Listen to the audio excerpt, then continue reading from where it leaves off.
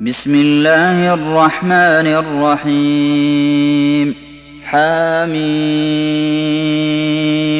تنزيل الكتاب من الله العزيز الحكيم ما خلقنا السماوات والأرض وما بينهما إلا بالحق وأجل مسمى والذين كفروا عما أنذروا معرضون قل أرأيتم ما تدعون من دون الله أروني ماذا خلقوا من الأرض أم لهم شرك في السماوات ائتوني بكتاب من قبل هذا أو أثارة من علم إن كنتم صادقين ومن أضل ممن يدعو من دون الله من لا يستجيب له إلى يوم القيامة وهم عن دعائهم غافلون وإذا حشر الناس كانوا لهم أعداء وكانوا بعبادتهم كافرين وإذا تتلى عليهم آياتنا بينات قال الذين كفروا للحق لما جاءهم هذا سحر مبين أم يقولون افتراه قل إن افتريته فلا تملكون لي من الله شيئا هو أعلم بما تفيضون فيه كفى به شهيدا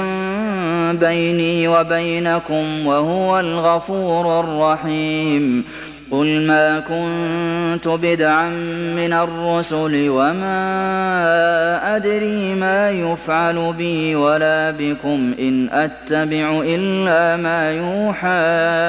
إلي وما أنا إلا نذير مبين قل أرأيتم إن كان من عند الله وكفرتم به وشهد شاهد من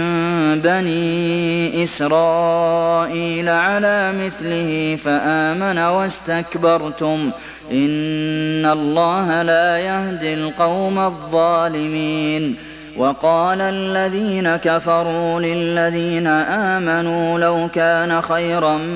ما سبقونا إليه وإذ لم يهتدوا به فسيقولون هذا إفك قديم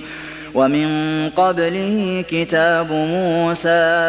إماما ورحمة وهذا كتاب مصدق لسانا عربيا لينذر الذين ظلموا وبشرى للمحسنين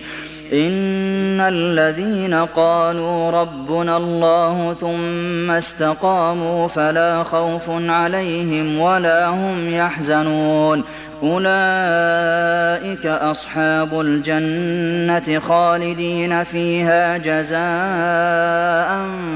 بما كانوا يعملون ووصينا الإنسان بوالديه إحسانا حملته أمه كرها ووضعته كرها وحمله وفصاله 30 شهرا حتى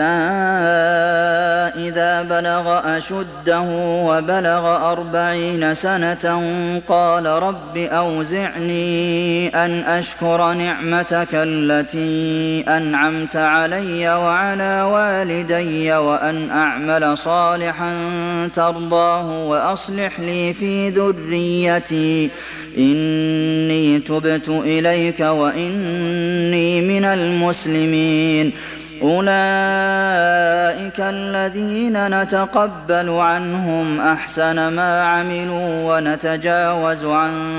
سيئاتهم في أصحاب الجنة وعد الصدق الذي كانوا يوعدون والذي قال لوالديه أف لكما أتعدانني أن أخرج وقد خلت القرون من قبلي وهما يستغيثان الله ويلك آمن إن وعد الله حق فيقول ما هذا إلا أساطير الأولين أولئك الذين حق عليهم القول في قد خلت من قبلهم من الجن والإنس إنهم كانوا خاسرين ولكل درجات مما عملوا وليوفيهم أعمالهم وهم لا يظلمون ويوم يعرض الذين كفروا على النار أذهبتم طيباتكم في حياتكم الدنيا واستمتعتم بها فاليوم تجزون عذاب الهون بما كنتم تستكبرون في الأرض بغير الحق وبما كنتم تفسقون واذكر أخا عاد إذ أنذر قومه بالأحقاف وقد خلت النذر من بين يديه ومن خلفه ألا تعبدوا إلا الله إني أخاف عليكم عذاب يوم عظيم قالوا أجئتنا لتأفكنا عن آلهتنا فأتنا بما تعدنا إن كنت من الصادقين قال إنما العلم عند الله وأبلغكم ما أرسلت به ولكني أراكم قوما تجهلون فلما رأوه عارضا مستقبل أوديتهم قالوا هذا عارض ممطرنا بل هو ما استعجلتم به ريح فيها عذاب أليم تدمر كل شيء بأمر ربها فأصبحوا لا يرى إلا مساكنهم كذلك نجزي القوم المجرمين ولقد مكناهم في ماء مكناكم فيه وجعلنا لهم سمعا وأبصارا وأفئدة فما أغنى عنهم سمعهم ولا أبصارهم ولا أفئدتهم من شيء إذ كانوا يجحدون بآيات الله وحاق بهم ما كانوا به يستهزئون ولقد أهلكنا ما حولكم من القرى وصرفنا الآيات لعلهم يرجعون فلولا نصرهم الذين اتخذوا من دون الله قربانا آلهة بل ضلوا عنهم وذلك إفكهم وما كانوا يفترون وإذ صرفنا إليك نفرا من الجن يستمعون القرآن فلما حضروه قالوا أنصتوا فلما قضي ولوا إلى قومهم منذرين قالوا يا قومنا إنا سمعنا كتابا أنزل من بعد موسى مصدقا لما بين يديه يهدي إلى الحق وإلى طريق مستقيم يا قومنا أجيبوا داعي الله وآمنوا به يغفر لكم من ذنوبكم ويجركم من عذاب أليم ومن لا يجب داعي الله فليس بمعجز